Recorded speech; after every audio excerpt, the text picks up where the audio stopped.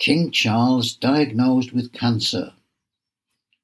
The news was announced at approximately 6 p.m. on the 5th of February 2024 as a statement from Buckingham Palace.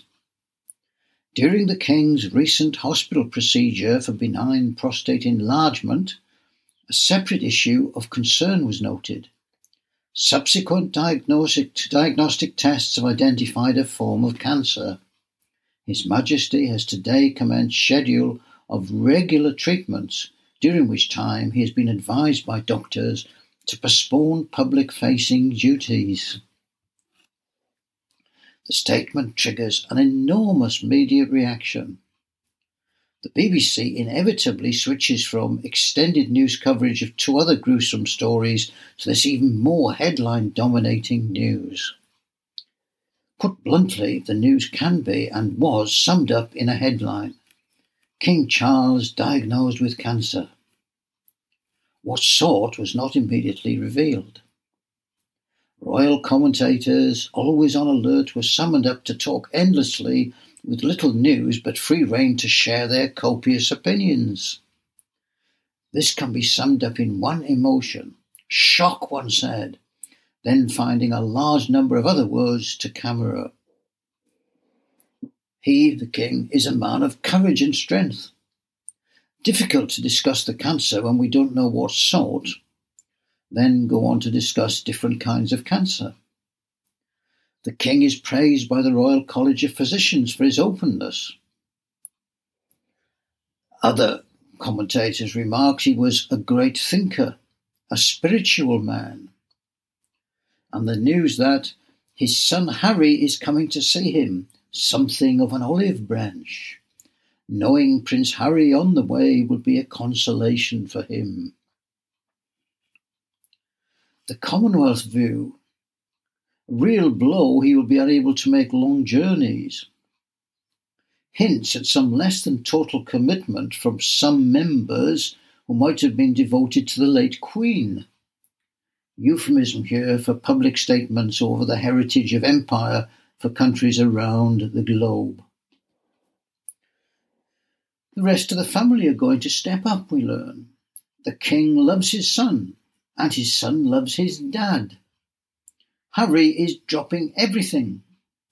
Level of interest around the world is enormous, but anxiety is creeping in.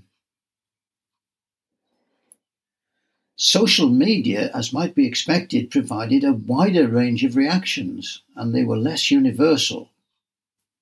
There were heartfelt messages of support. However, the following 5 posts were typical of a sense that the reporting had been misguidedly extended and for some rather sycophantic. Dear BBC News, King Charles ain't dead yet. You've reported he has cancer. We wish him well. Move on.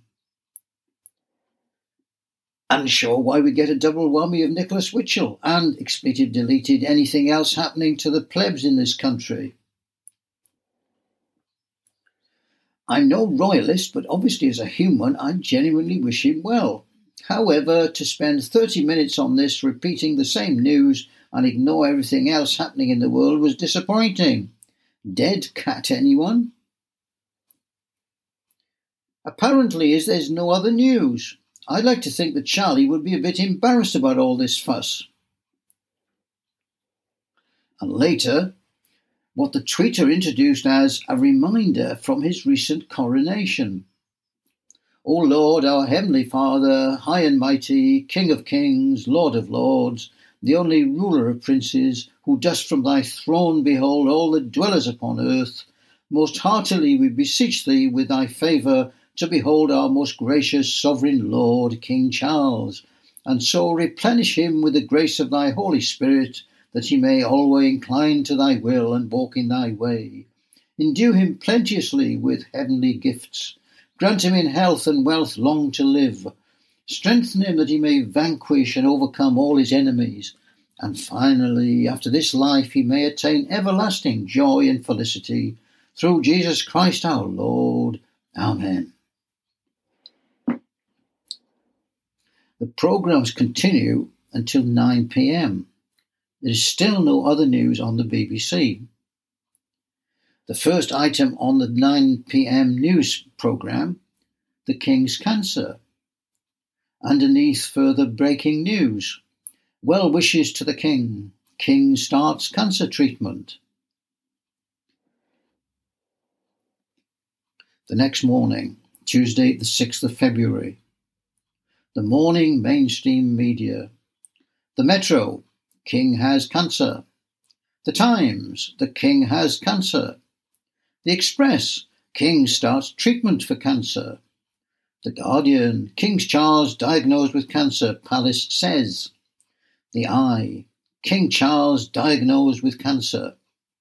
The Mail, Charles is so grateful they caught it early. Subhead, he is hugely positive about health battle as Harry flies in to be with his father. The Mirror, King's cancer shock. The Star, King Chaz, I have cancer. The Financial Times, US private equity boosts dividends by piling on debt as borrowing costs ease. 7 a.m. BBC 5 Live introducing other news alongside the King's cancer. In sport, it reports a brilliant hat-trick by young Manchester City player Phil Foden, followed by a 1-minute commercial for The Apprentice show. BBC News Breakfast. Mostly a rehash of yesterday evening's King's cancer news. Buckingham Palace announcement, Harry returns to see his father. Bridges are being built. Family now sharing King's engagements. Tributes are pouring in from around the world. We learn descriptions of types of cancer and treatment. We're reminded that Prince William is resuming duties after his wife, Kate, coincidentally had surgery at the same time and same medical centre as the King. The platitudes are mounting up. Business of the country is continuing without missing a brief, a correspondent said. The family will step up. The palace has been open. We live in a more open society.